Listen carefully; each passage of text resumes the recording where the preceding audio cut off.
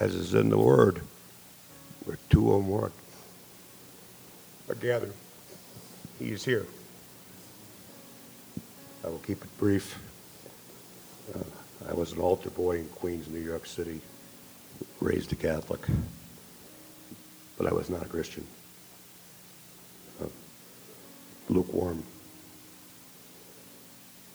Events took place that God orchestrated that eventually turned me into a warrior. And a Marine, of course. But I wasn't a soldier of Christ yet. In the jungles of Colombia, South America, in the Ops, we travel in small numbers.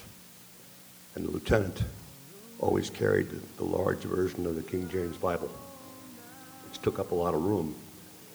We don't carry large backpacks like straight line military. Often we find what we're going to eat. And that backpack that Bible took up most of his backpack. And one day, I had just had it. And with that being said, the rapid ascension in the Marine Corps, I took all the praise. God got none of it.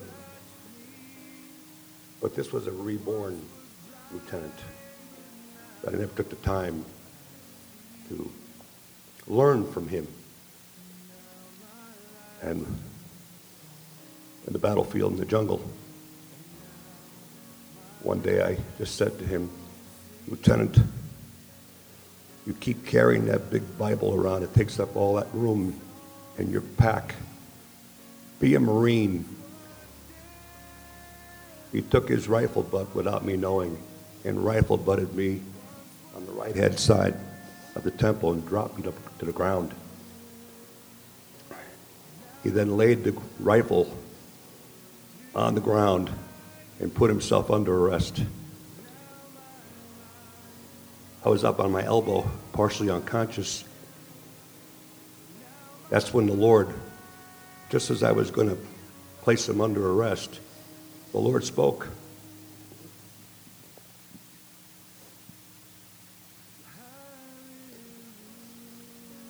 I told the lieutenant, that won't be necessary.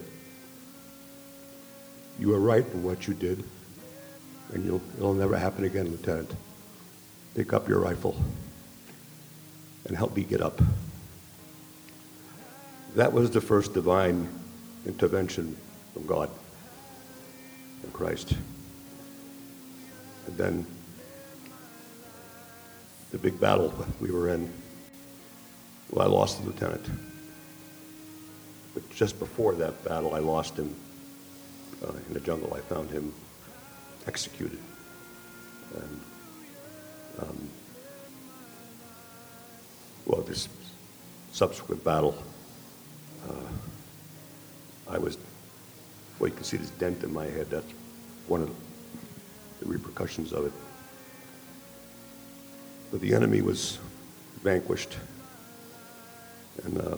But my men thought I was gone. There was no heartbeat that they could sense, no breaths. And I gave orders, no burial, leave, and recon. They did. But I could hear every word. That was the Lord again. And these villagers, the same villagers that Mr. Escobar's people would ravage, came and they took me back to their village. And I was there for almost 9 months. That's where the journey started, with the Word. They read. Again, I couldn't move. I was unconscious. These wonderful Christians, they read the Word many times. And after a couple of months, I became conscious. And they were reading it in Spanish. They didn't know English. Of course, there was no way for them to know that I speak fluent Spanish. But this is how God works. I've been on the road ever since. Thank you. Thank you, Captain.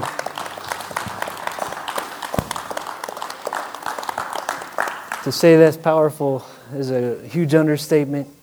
He was baptized as a baby, but he didn't know what was going on, and he wanted to do it now that he's trusted Jesus as his Lord and Savior. So we're going to walk over here to this table. I'm going to ask you some questions I know the answer to, but I want to hear you say it. Affirmative.